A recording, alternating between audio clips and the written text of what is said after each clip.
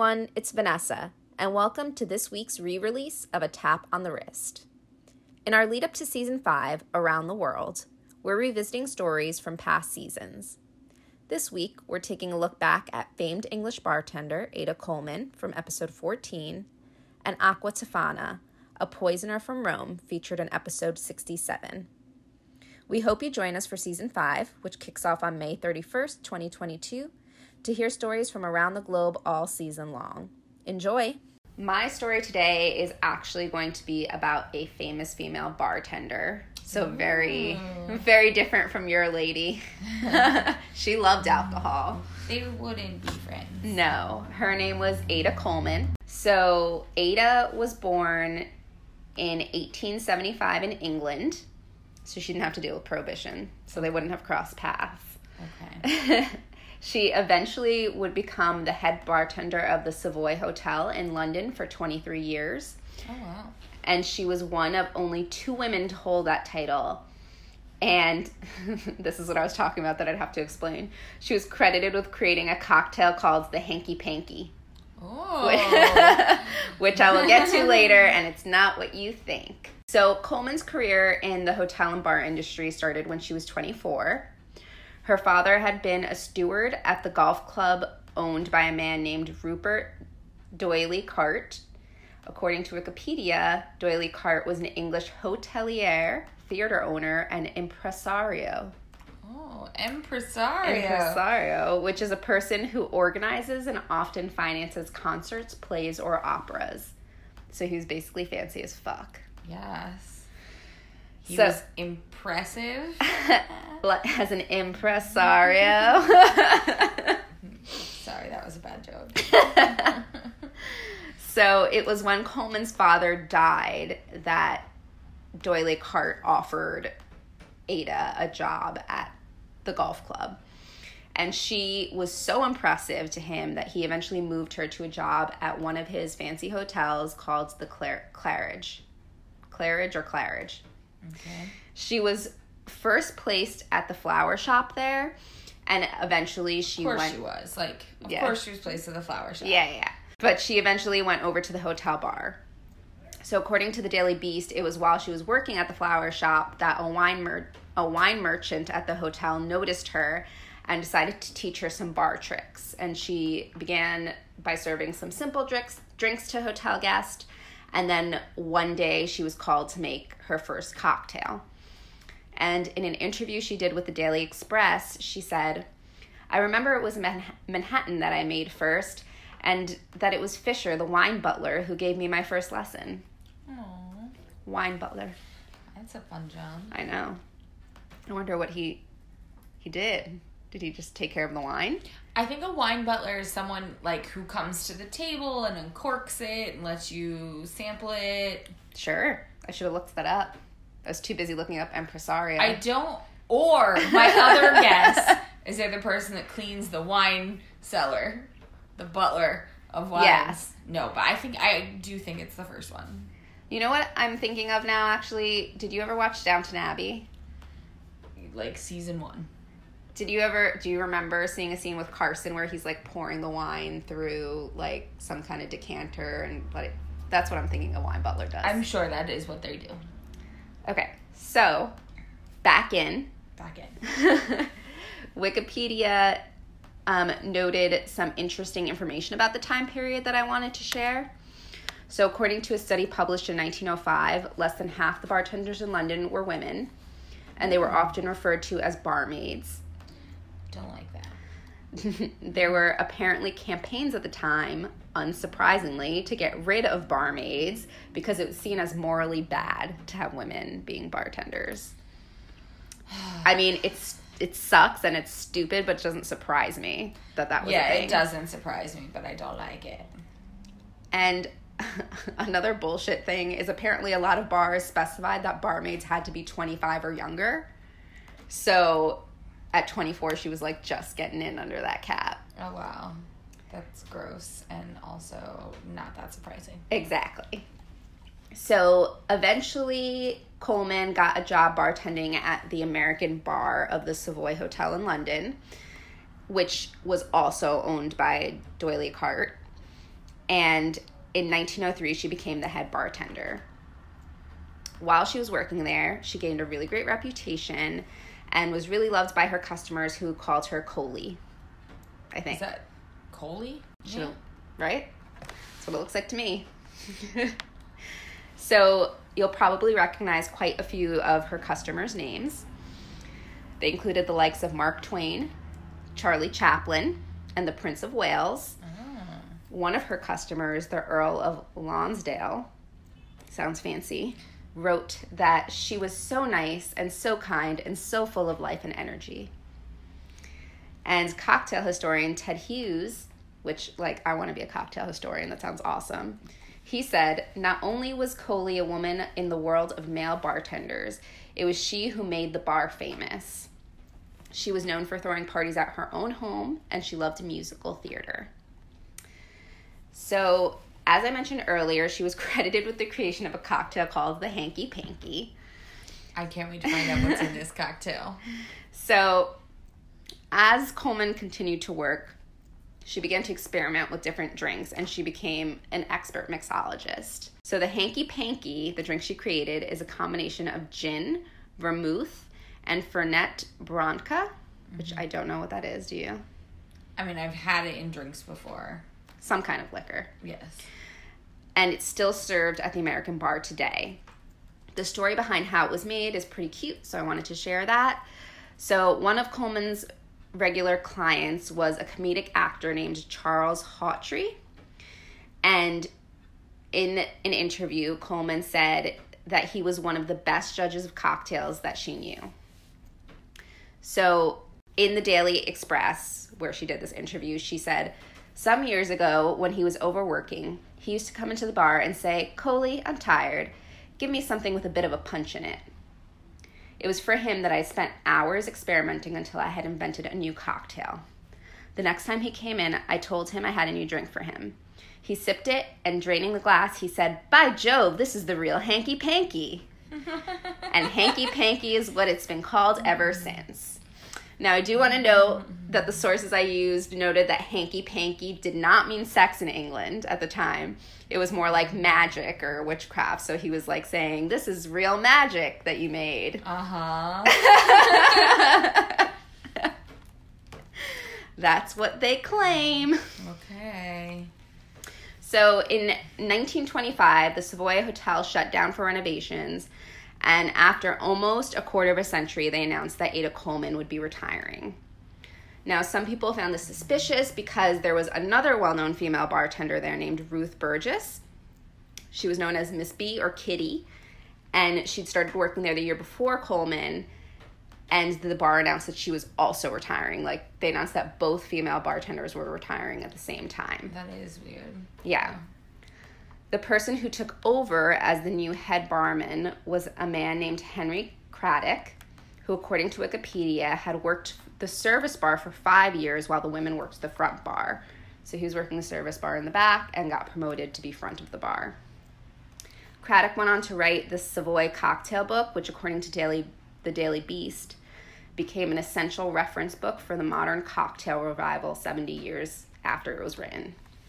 He only included one drink created by Coleman, which was, of course, the Hanky Panky. And it was also noted that Craddock was credited for creating a drink called the White Lady Cocktail, which was a popular drink for a while. It had gin, Cointreau, lemon juice, and, like I said, was just a popular drink for a while, so I wanted to include that. It sounds delicious. It does sound good. Like, you should very try refreshing. ordering a White Lady cocktail. I don't think I will. As I said it, I realized that going up to a bar and ordering... Can I have the White Lady cocktail? We're gonna get... Not a great idea, never mind.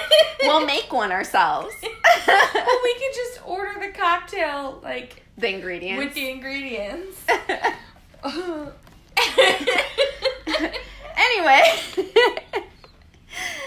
There are a couple of theories of why Coleman and Ruth were retired, and a couple of them involve Craddock, which is why I wanted to talk about him a little bit. So the first theory is that Coleman was a mentor to Craddock and was kind of taking him under her wing so that he could take over for her. Two people that wrote a book called The Cocktail Hour, named Tanya and Andre Darlington, said Coleman was a mentor to Harry Craddock, who worked under her for 4 years. However, there's really no evidence of their relationship to each other or whether they interacted much at all. And the Daily Beast notes that it's kind of telling that he had this whole cocktail menu about the Savoy Hotel and only credited her with one cocktail. Yeah, that kind of seems like bullshit. Yeah. So theory number 2, which seems to be much more popular, is that the women were forced out because Craddock didn't like the idea of having 2 women above him. Which, this was the 1920s, so that wouldn't be that surprising, even though it sucks. Yeah, I mean, if they were better, then they were better. Right. And in an article I read on VinePair.com, the author of the article mentions that it suggested Coleman was possibly forced out of the American bar because Craddock wasn't super happy with a female head bartender, like I said. But there was no evidence of this either, although people did kind of feel that he was kind of full of himself and would likely not want to be shown up, especially by a woman. So, just to use a man. Yep. So, the last theory suggests again that both women were forced out, but it doesn't blame Craddock, it blames Americans. Oh, just all of us? Yeah. Okay.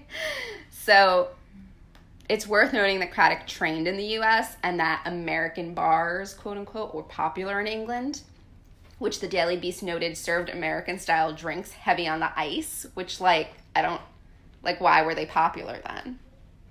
Who wants more ice in their drink? Well, wait, hold on. Read the sentence again. So, American bars were popular in England, and the Daily Beast noted that they served American-style drinks heavy on the ice. Well, I think that's because in England it's not typical. Most places you go and you order a cold drink, it's served no ice. Mm-hmm. So they're saying that they served cocktails with ice, which was made them popular. And, I mean, it is an American thing. Yeah. Anyway, apparently it was much less likely for women to be bartenders in America than in England during that time. So it didn't sit very well with Americans who were visiting England. And because some of this was during Prohibition in America, the bar was often full of American customers who were just put off by having women as bartenders. Because we suck, apparently. Americans are always ruining stuff.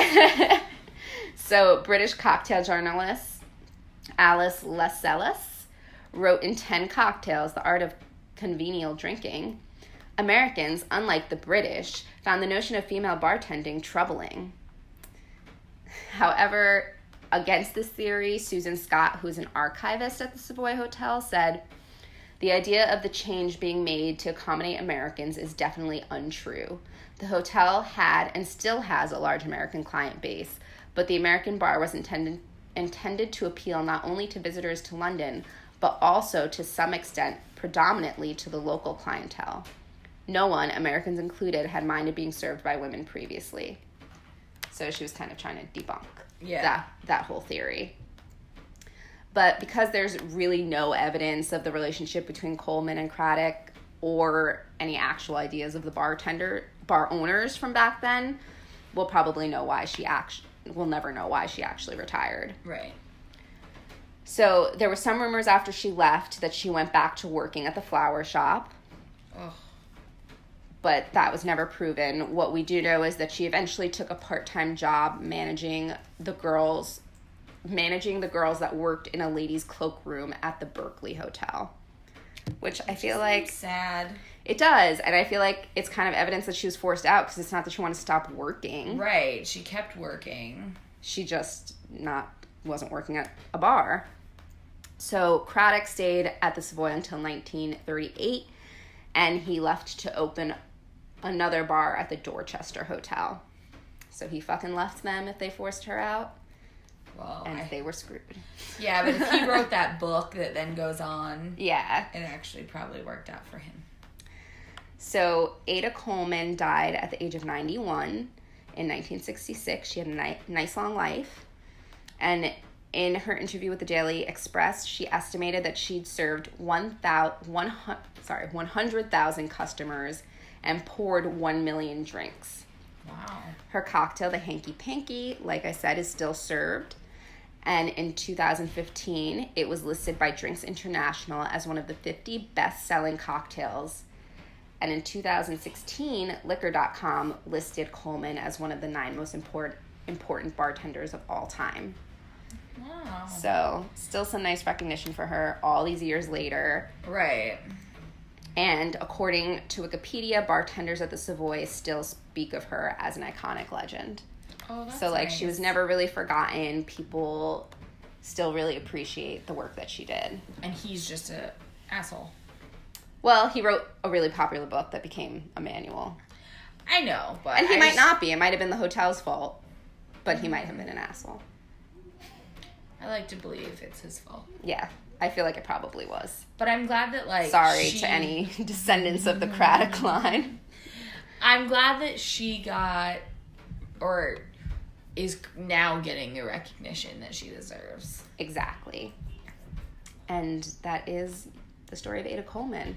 I got a lot of my information from a lot of places that I've already cited. Wikipedia, an article on the Daily Beast called What Ended Wait, you used Wikipedia? Yeah. Oh Isn't my that God. shocking? I can't believe it. I never use them. Donate to Wikipedia. An article on the Daily Beast called What Ended the Career of the World's First Celebrity Female Bartender by Wayne Curtis. And an article on VinePair.com called Ada Coleman, one of history's most famous female mixologists by Emily Bell.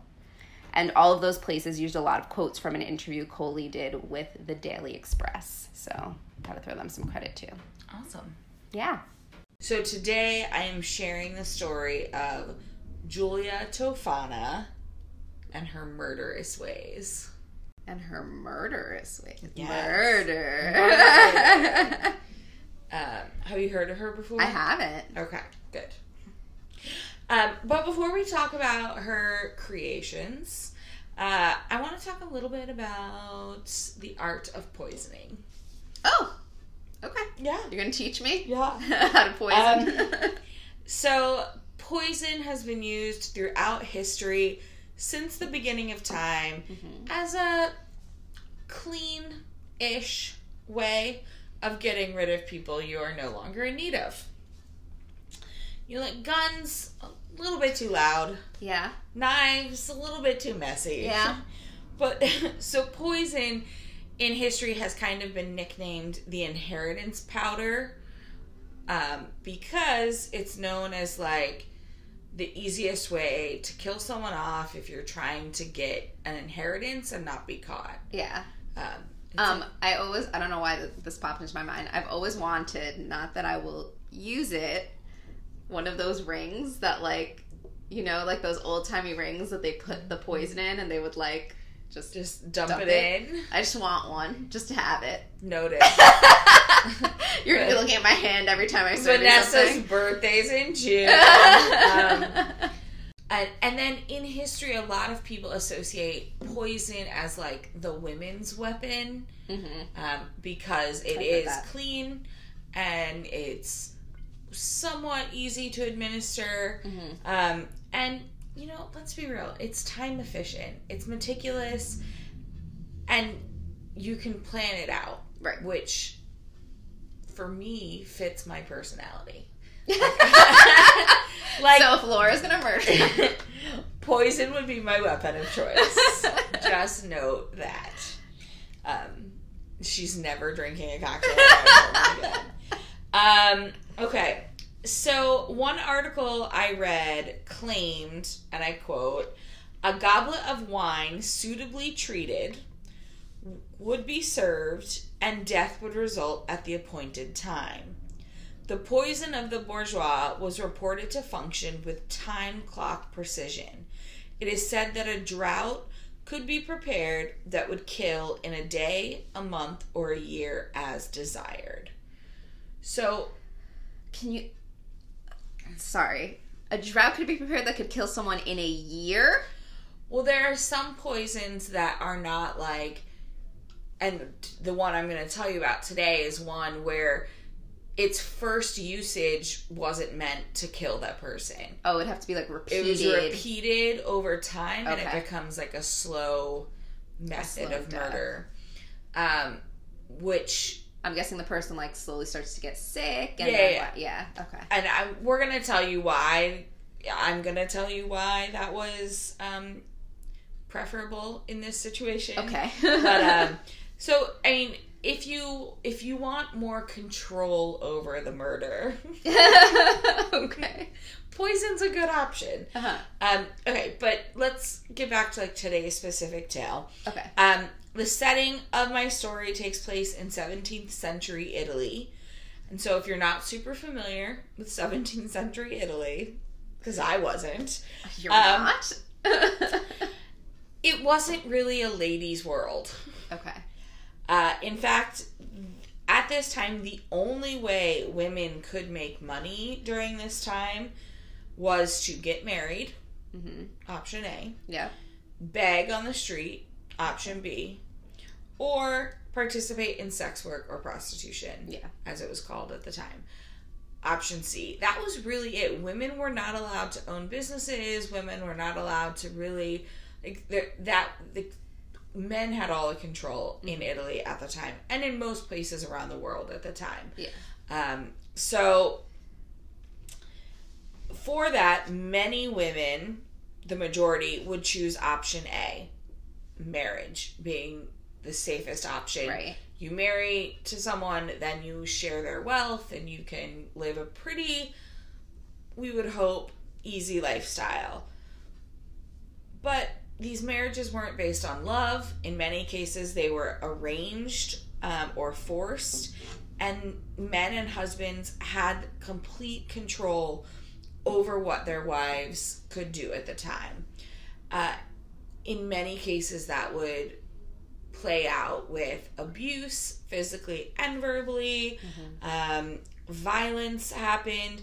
Women at the time were basically objects that were auctioned off and, like, quote unquote, purchased for procreation. Men wanted heirs. Women were the Provided only ones them. who could do that. Yep. So it was just kind of a sad time for women. They had very little control over their own lives. However, and again, probably not a shock to many women or men listening either, healthcare was not a priority for anyone at the time. Yeah. And there were not as many scientific advances in 17th century Italy. So women who were used for, like, procreation machines would often die in childbirth. Yeah. Or in other types of complications dealing with, like, their women issues, as you talked about in your story. There was no Lydia to help them. There was no Lydia for them. And, you know, nowadays, if you're in a relationship and you don't want to have kids and you and your husband can't agree on it, you have options as a woman. Like divorce. Yep. But divorce was not a thing in 17th century Italy. I wouldn't think so. When women found themselves in these situations, like abusive marriages or forced to bear children after children, they would want to get out of it and, like, get divorced and choose option B or C, beg for money or go into sex work.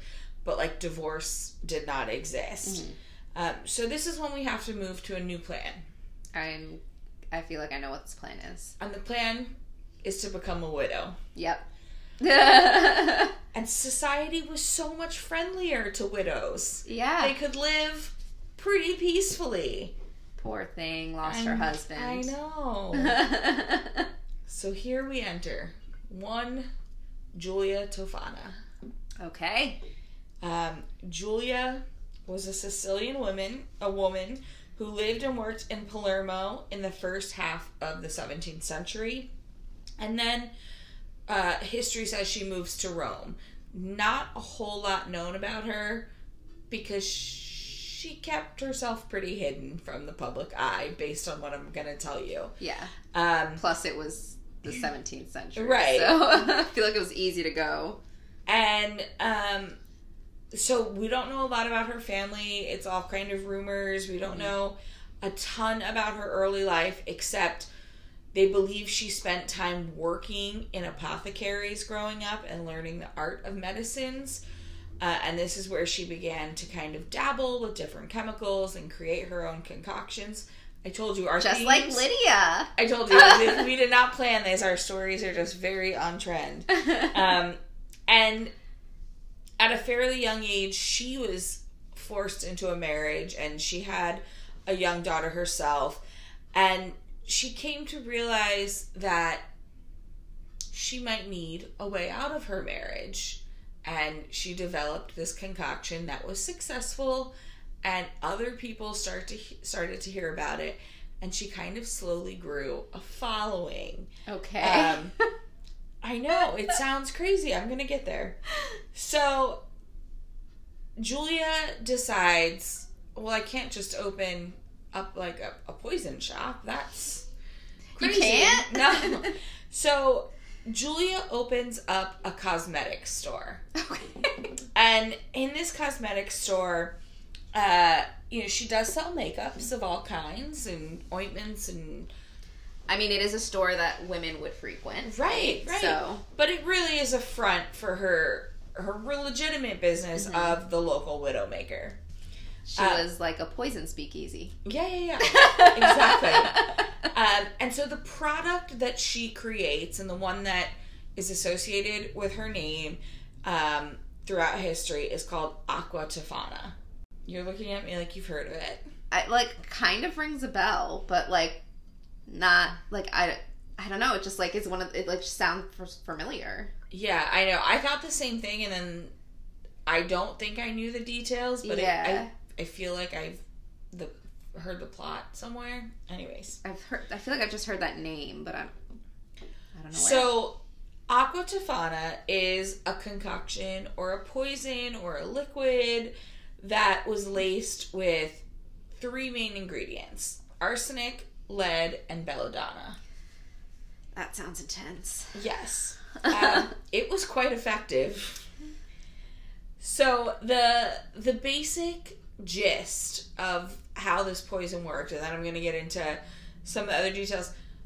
A woman would go and visit Julia at her shop, purchase this poison, bring it home, and then you would administer it over multiple doses. It usually took 4 doses to become lethal. And in many cases, it would be put into, the wine at dinner. Mm-hmm. Sometimes, if a husband didn't drink, it would be put into soup. It had to be administered into, a liquid. Yeah. But most stories, it's typically used in wine. Yeah. Which is... Your time. But yeah, that's how it goes. And so here's how it worked. After the first dose, a husband would start to get some cold-like symptoms. Okay. Not a big deal. Yeah. Sick for a couple days, maybe, stomach cramps, whatever. Then after the second dose, a weakness would kind of start to take over the husband's body. And at this time, the wife might call for a local doctor, right? Her husband's really not feeling well. Headaches have set in. The doctor will come, do an exam. Oh, it's just a cold. Here's some, cold remedy. Uh-huh. You'll feel better in a couple days. Rest. You're fine. Then the wife would give a 3rd dose of Aqua Tofana. The 3rd dose is where, it really starts to hit the husband. Now they're going to have more, internal burning of, their stomach is going to feel like it's on fire because, the arsenic and the belladonna are really starting to get into those organs. You might have, vomiting, diarrhea, almost like food poisoning, symptoms, but to an extreme. And at this point... Sounds like they're getting COVID. I know. At this point, the wife would call the doctor back. You said he'd be better. What is wrong? And the doctors were always perplexed. They didn't know why the remedies weren't working. Like, he should be better. I don't know what's going on. You need more rest. You need more rest, you know. There weren't, like, x-ray machines or blood tests happening in the 17th century. So much easier to get away with it. Yeah.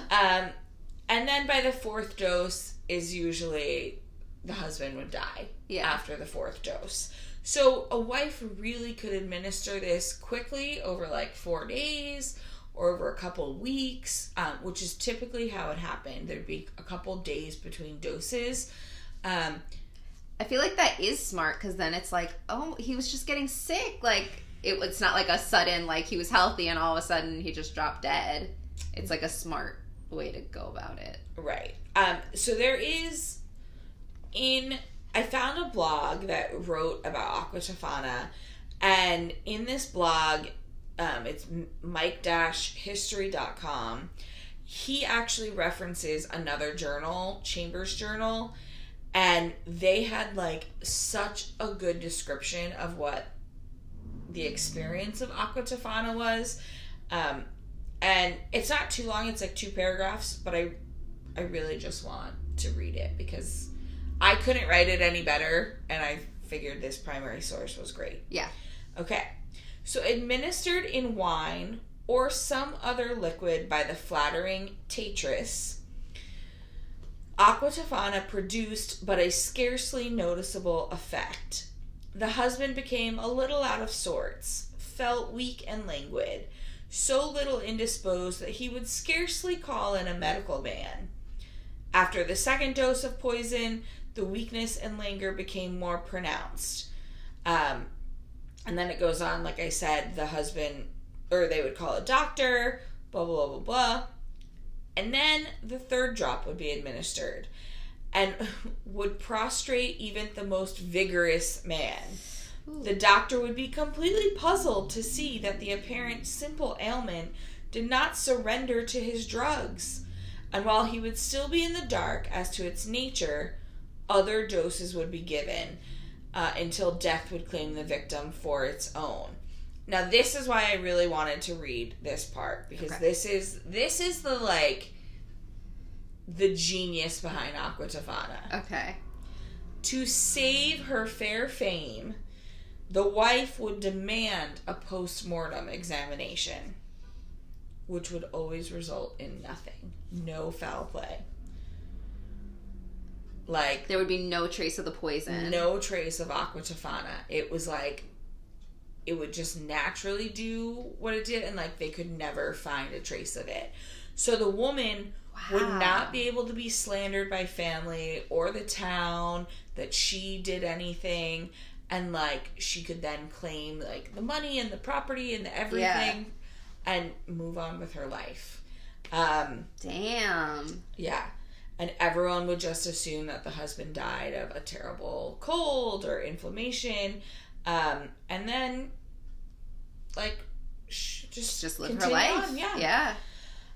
And so, I just think it's really, like, smart. Yeah. If you're going to administer poison and kill your husband. which we do not recommend. Which we don't condone. So, I just want to talk about the ingredients that went into Aqua Tofana. Okay. Arsenic, we've heard of. We know it's dangerous. Lead, not recommend for consumption. Yeah, I probably shouldn't eat that. And then belladonna, which I didn't know a lot about. I've heard about it, but I didn't really know what it did. I actually have no idea what it is, and I didn't want to sound dumb, so I didn't ask. Well, let me tell you. So belladonna in Italian actually means beautiful woman. Mm-hmm. And it is a type of berry, a nightshade berry. And at the time, belladonna was actually used in a lot of cosmetics. They take the liquid of the berry and you would put a tiny drop into your eyeballs and it dilates your pupils. It's actually something that they now use at, like, ophthalmologists to dilate your pupils. However, it is very dangerous if used in large doses. Okay. So that's why, like, they only put it's mixed with other things at the ophthalmologist, and it's like, you know, they don't do a lot of it. But at the time, dilated pupils were seen as like the height of beauty in Italy. Fashion trend. So belladonna was very easy to get your hands on, okay, especially as a cosmetics store. And then she would just add the arsenic and the lead and sell it. Now, Julia was a very smart businesswoman, and she operated her business for over 50 years. Oh, wow. Yes. And that was in two reasons. One, she was good at it, and there was never like a failed Aqua Tofana. Like, it didn't work. Yeah. And two, the women in Rome at the time trusted her.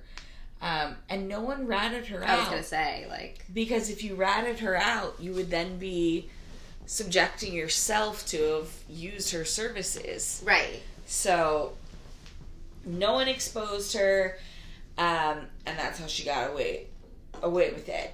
But the actual poison itself also was bottled and sold in such a way that it just hid in plain sight. So, the poison... First, she tried to do a powdered version, and she would put it into compacts and sell it as like a compact that women could put on their vanities. Okay. And no one was any wiser at this makeup sitting on a dressing table. Men weren't gonna try the makeup. Right. Like, it was very safe and could be hidden in plain sight. Right. But over time, it got harder to get the powder, you know, to mix properly into the liquids like wine that it was going into. It would take a lot of mixing. Yeah. Yeah. So her consumers wanted a liquid version. And so Julia changed her bottling technique. She perfected the liquid poison, and she then started to bottle it in tiny vials that again would look very normal on a cosmetics vanity. Okay. She even went as far as to put labels on them, and to like, they were often labeled as creams or ointments, and then she would put directions on it that were the real directions for Aqua Tofana, but could also be misconstrued as the directions for like an ointment or a cream. Oh. So it would say like, step 1, use 1 to 2 drops. Like, at night. And, like, people, like, no one knew that it was a deadly poison. That's very clever. So, nothing weird going on, just shopping at the need local some ointment. cosmetic store. So, no one was suspicious of Julia. No one was suspicious of the women. But it was like this womanhood of secrecy. Like, not everyone... The women knew what Julia was offering, and if they needed her services, they went to her, but then no one ever ratted her out. Wow. I know. And for so... 50 years. I know. Wow. And people often wonder, like, why did she do it? Because she was obviously putting herself at risk every time she did this. You never knew if you were going to get the one person who was going to tell on you. Yeah. But she was very sympathetic to lower class women who were stuck in terrible marriages, and she had found a solution and could solve these women's problems, and she felt compelled to do it.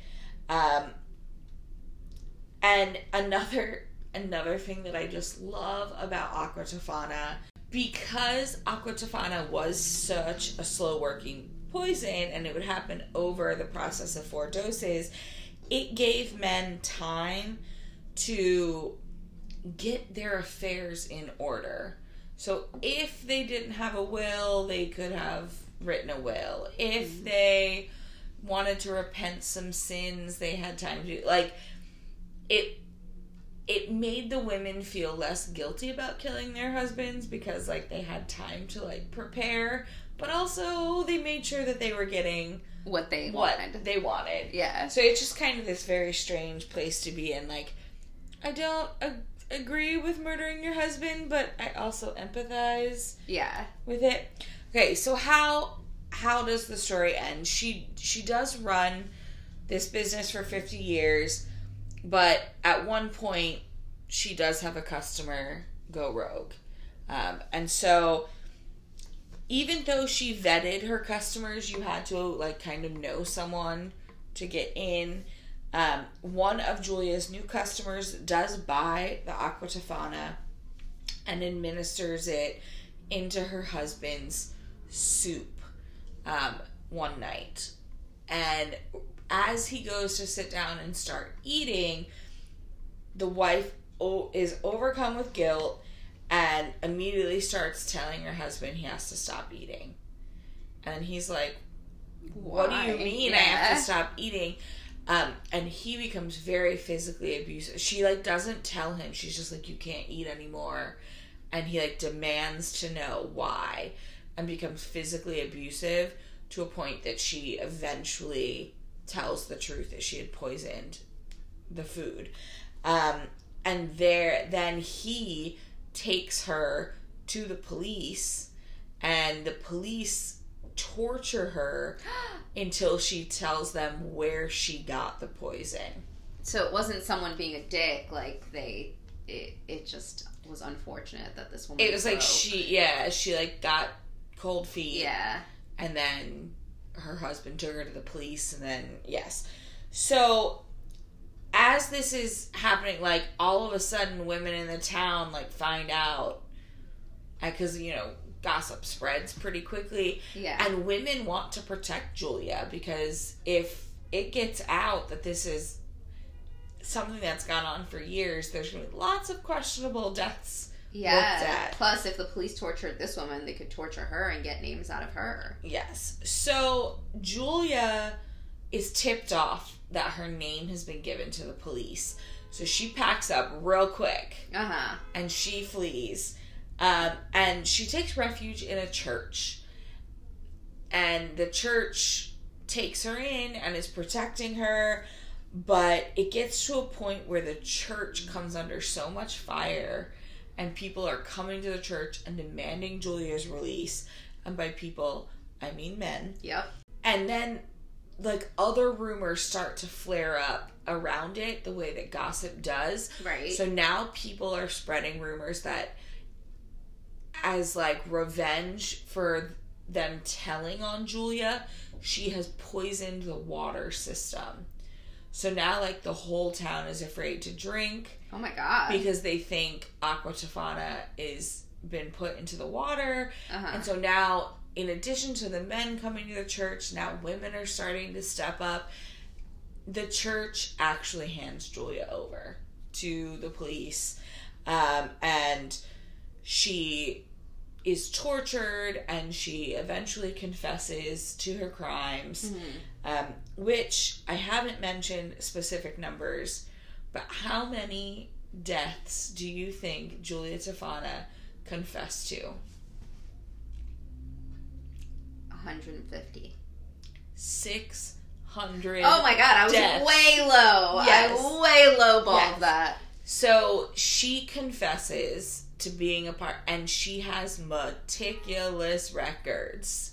Like, she does not play. She has every woman written down that she sold Aqua Tofana to. Wow. So in 1659, Julia Tofana is executed by hanging for her crimes. Many of her clients in the following years would also be punished because their husband, not their husbands, but in many cases, the families of the husbands or their new husbands would turn them in. Yeah. So many women actually were killed. Oh, wow. Because of Aqua Tofana being told. Wow. But Aqua Tofana's legend does not end with Julia. It's noted she did have a daughter, and her daughter was also executed in 1659, but like the recipe continued. I think there were other like daughters and stuff. And it's rumored that in 1791, while Mozart was on his deathbed, he is quoted as saying that he believes he was poisoned by Aqua Tofana. Really? Yes. Wow. So he thinks that's how he was killed. And, I mean, it's a rumor. There's no proof of it. But he thought he had been poisoned by Aqua Tofana. Oh, wow. By name. And so, here's my dilemma, like I mentioned a few minutes ago. I don't condone murder. Right. No one should. And, like, this season we are celebrating all of these badass women who are, like, inventors and creators and played a role in alcohol's history. But I'm, like, still empathetic to Julia Tofana. And I guess more, I'm empathetic to the women that felt like they had no other choice but to use this product. Because I'm sure a lot of them were in bad situations. Right. You know, that they were being abused and, you know, things like that. And then the idea that everyone, until the end, banded together. Like, it was like this secret society of women that knew about poison. And, like, all chose to, like, keep it hush-hush. Like, I just love that aspect of, like, the female bonding. Bonding over poison. And, like, the protection of one another for so many years. Right. Even if her death count rivals that of Al Capone. I mean, I think she has Al Capone beat. Yeah, well, he's estimated to be responsible for 600 deaths as well. Is he really? Yeah. I don't know. I didn't know that. Still learning things about Capone. And so, like, we villainize him, and I find it really hard to villainize her. But she didn't do great things. The idea of poisoning wine seems like such a classy... a classy way to murder. A classy way to murder. If you have to murder someone. I mean, it feels very Game of Thrones to me. You know, I've only ever seen one episode of Game of Thrones. And it was that episode. And a badass woman did it. Yeah. And then this is, and I briefly told you this when we had book club this week. I am currently in the middle of reading a book.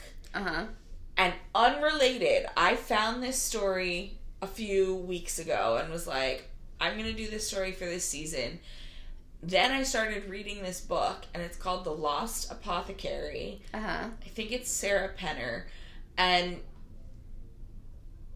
it's so good, and it's so similar to the story of Aqua Tofana that, like, I Googled, was she inspired by it? And she has come out in interviews saying she was not inspired by it.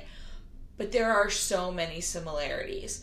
So her book is fictional, but it, like, very much is in this realm and this idea. So if you enjoyed this story about Julia Tofana and Aqua Tofana, but want to read a fictional, like, historical fantasy book, The Lost Apothecary is, like, right in this vein.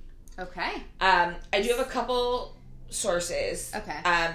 So, mike-history.com is the blog I mentioned earlier. The article is called Aqua Tofana, Slow Poisoning and Husband Killing in the 17th century. And then, where I got inspired to do this story was off a YouTube video. Okay. That I watch. It's Murder and Makeup Mondays. Nice. Love it. Bailey Sarian. It's a whole series she does every Monday. She, like, gets ready, does her makeup, and tells a true crime story. I love it.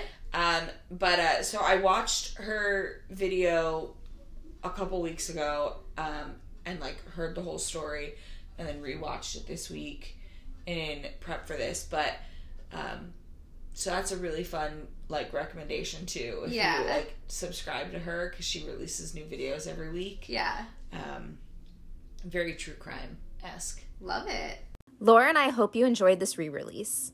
We have 2 more to go before Season 5 launches on May 31st. If you want to see pictures from this episode or find out more information about Season 5, check us out on Instagram and Twitter at A Tap on the Wrist. And you can always email us with story ideas at taponthewristpodcast@gmail.com. Cheers!